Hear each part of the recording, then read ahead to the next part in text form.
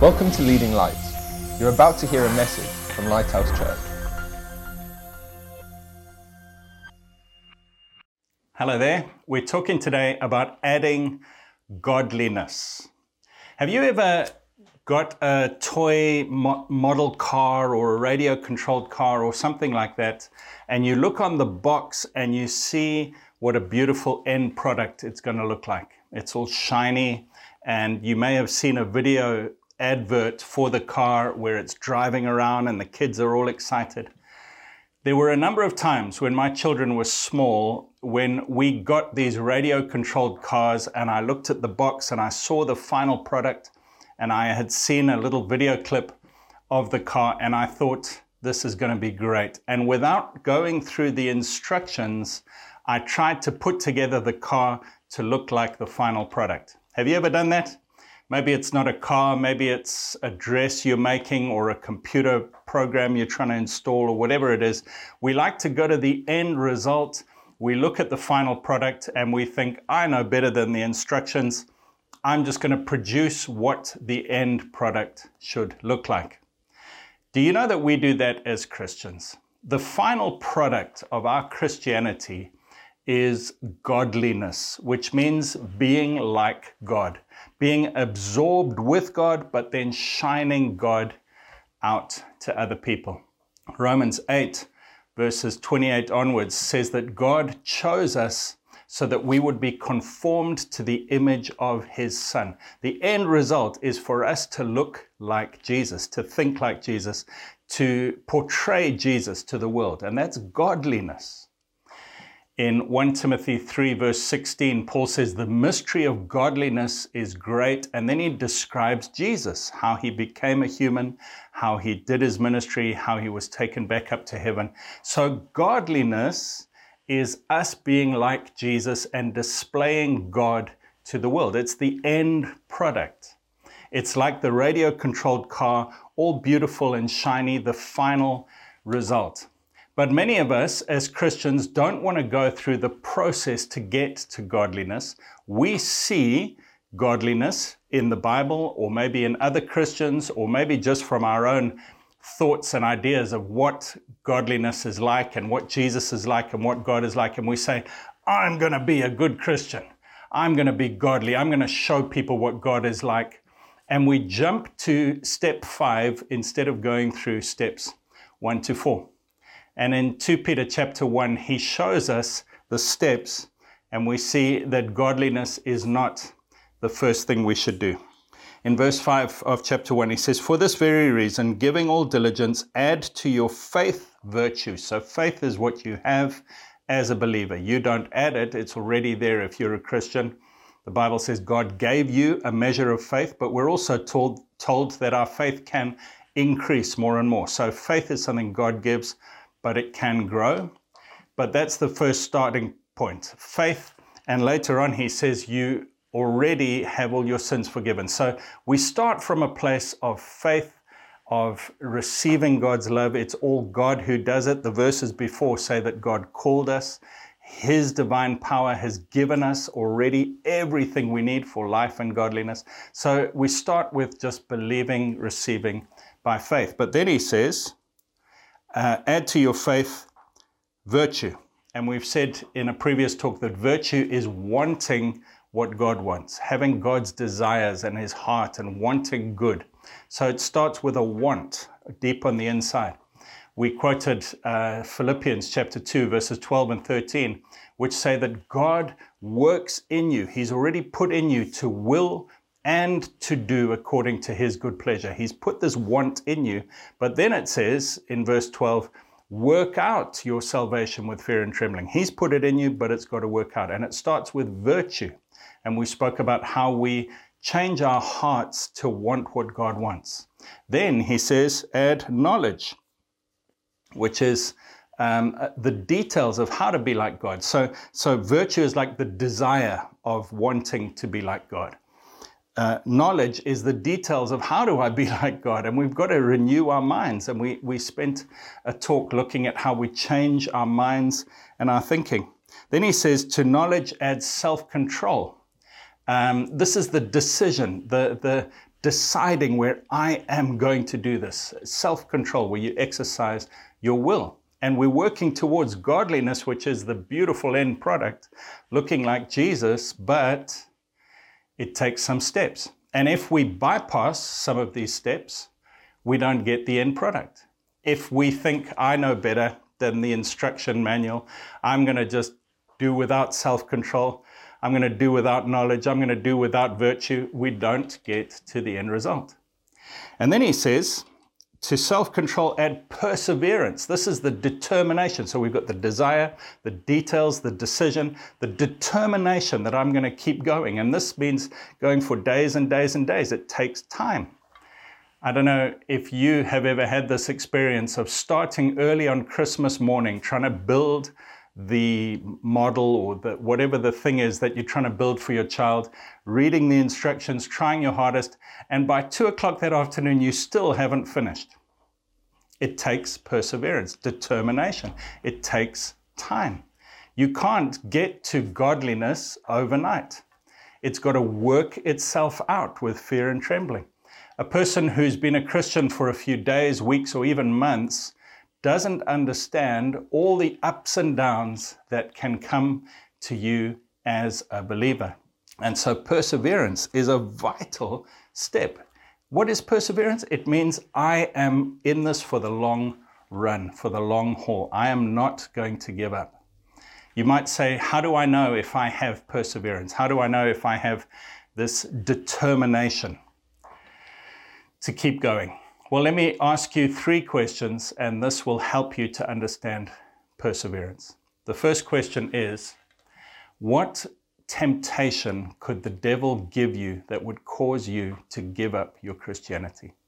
What thing? Would it be 10 million pounds in the bank, a fancy car, the perfect job, the woman or man of your dreams, the lusts of your flesh just available to you, drugs, whatever it is? What could the devil tempt you with that would cause you to give up your salvation? You say, well, how does that show me if I have perseverance?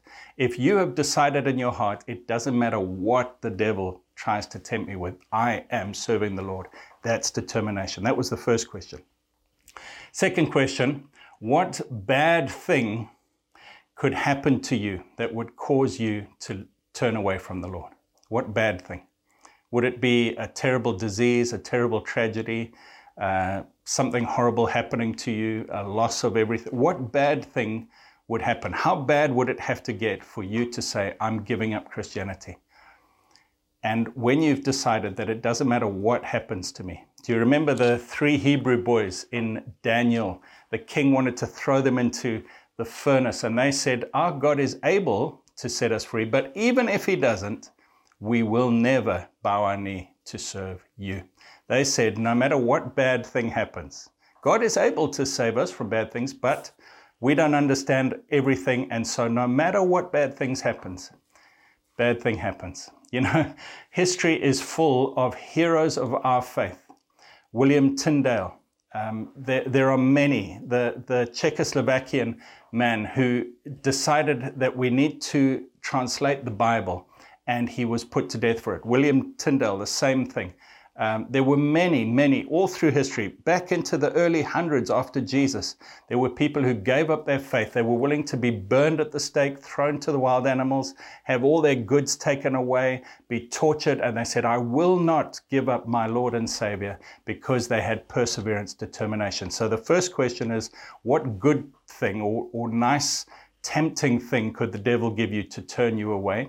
The second thing is, what bad thing could happen to you that would turn you away? And if you say, there is nothing, I am for God, no matter how bad it gets, then you will have determination and you will persevere. And the third question is, what bad thing could somebody else do, a sin, could a Christian do that would cause you to turn away? You see, sometimes we look up at our leaders or Christian brothers and sisters, or even our family members, and we say, oh, look, they fell, they sinned, they were a hypocrite, they didn't do what they should have done, they didn't show Christ fully, and some people fall away because of that. Or it may even be yourself, where you can't forgive yourself for something you've done. And if you say, it doesn't matter what anyone else does, how anyone else fails, or even how I fail, I will not give up, then you have determination, perseverance, and you will reach the end. Proverbs 24 says, a righteous man falls 7 times, but he gets up again. But the ones who are lost do not get up again. The key is saying, I'm going to get up again. So we've seen the progress, there's the desire, there are the details of how to do it, there's the decision that I'm going to serve God, there's the determination to keep going. And then he goes on to say, and add to perseverance, godliness. And now suddenly what happens is all of that goodness and life and power of God that God put inside of you when you believed, the power of God, the same Spirit that raised Jesus from the dead is in you, that amazing working energy power to make you will and do according to God's good pleasure. That power has been bubbling up to the surface. Your desires have been changed. Your mind has been renewed. Your will and your decision-making ability has been sanctified and changed for God. Your determination in saying, I will persevere to the very end has been changing. And it's all under the surface, but suddenly it breaks out and we have godliness and other people see you being like Jesus. They see your responses to hardship, being gracious and determined and saying, I will have integrity. I won't sin no matter how much others sin against me. They see you handling adversity. They see you doing things for the Lord, even though you could be doing things for your own pleasure. They see a change in you. They see a light and a life coming out of your face. They see a joy. They see a purpose. They see a peace. And that is godliness. That is living like God, and that is living for God. And so he says, and add to your perseverance, godliness. And then the last two, he says, to godliness add brotherly kindness, and to brotherly kindness, love. And this is now where suddenly the last two are dealing with other people. The first ones have all been dealing with this power and life that God's put in me, changing me until it breaks out in godliness and others can see God in me at the end of a long process. But then the last two, brotherly kindness and love, are how we now interact with other people and we touch other people's lives with the love that God has put in us. And then he goes on to say, for if these things are yours and abound, you will be neither barren nor unfruitful in the knowledge of our Lord Jesus Christ. For he who lacks these things is short-sighted, even to blindness, and has forgotten that he was cleansed from his old sins. Therefore, brethren, be even more diligent to make your call and election sure, for if you do these things, you will never stumble. For so an entrance will be supplied to you abundantly into the everlasting kingdom of our Lord and Savior Jesus Christ. There is an end product, an end result of entering abundantly into heaven, of never stumbling, of being fruitful and effective for Christ, of changing the world, of having life and peace within us. But it comes at the end of a process, and an important step in that process is godliness. Godliness, godliness, shining Jesus. Let me read you a few verses about godliness that will help you to understand how important this beautiful thing is. Titus chapter 2, verse 11 says, the grace of God that brings salvation has appeared to all men. The grace of God has appeared to all men. Everybody has received some inkling of this grace that brings salvation.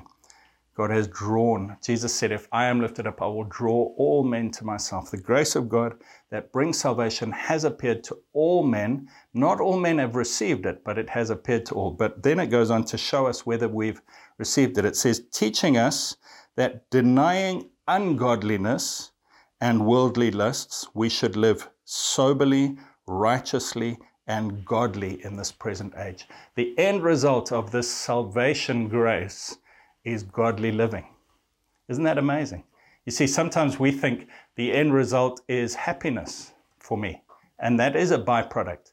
But godly living is actually what God is working us towards. The final step in the instruction manual is a car that looks and operates well, and that is godly living. It's not happiness. There were some people, Paul wrote to Timothy, and he says, some people think godliness is a way to get money. And he says that's not the end result. Godliness with contentment is great gain. We've got to be careful we understand what the end result, what the final picture is that we're working towards. It's not just my happiness. It's not just heaven. It's me living a godly life. Do you think of your Christian life in that way? Do you see the end result being just making you feel better? Because if you do, you've missed the instruction list somewhere along the line. Godliness, being like Jesus. Let me read you another verse. It says, as he who called you is holy, you also be holy in all your conduct, because it is written, be holy, for I am holy.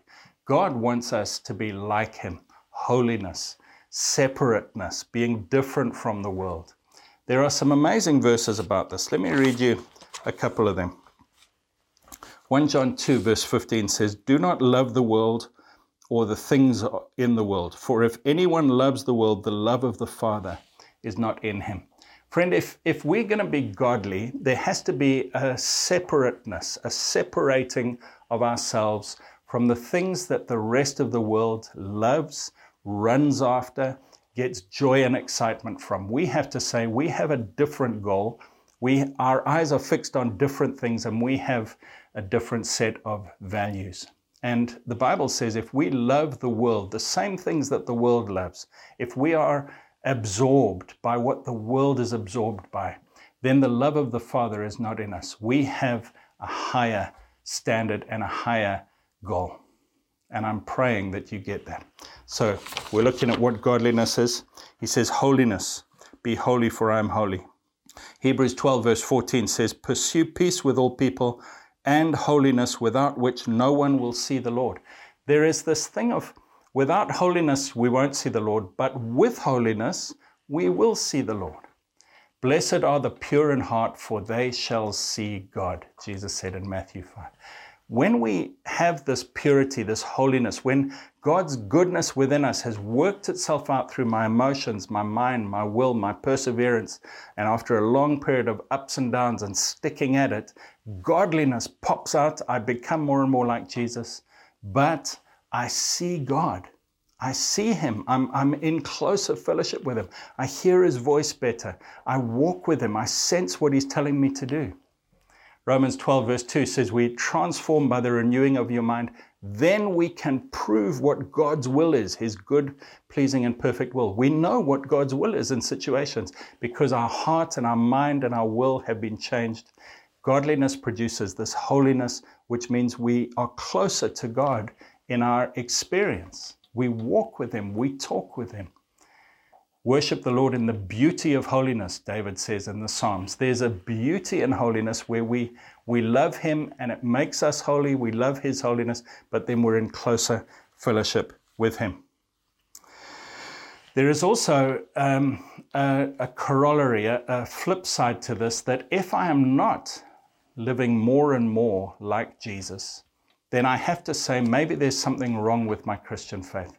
Because there were some people who acted godly and pretended to be Christians in Paul's day, but they weren't. And he says that they had a form of godliness, but denying its power. From such people turn away. And it's possible for us to go through the motions and act godly, a bit like a Christmas tree, which has baubles and decorations on it, and it looks like a lovely tree, but it has no root, there's no life in it, it's not truly alive, and we can act godly and go through the motions, but there's none of the power of God within us, and the way we can tell is, am I becoming more and more like Jesus? 1 John 3 verse 6 says, no one who lives in him keeps on sinning. No one who continues to sin has either seen him or known him.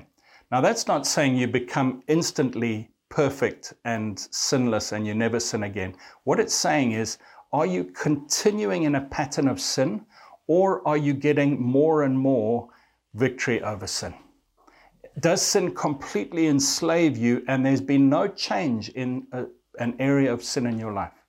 And one of the big ones about this, which I must address, is our culture tells us that it's okay for a man and a woman to sleep together before they're married, and maybe to cohabit and live together before they're married.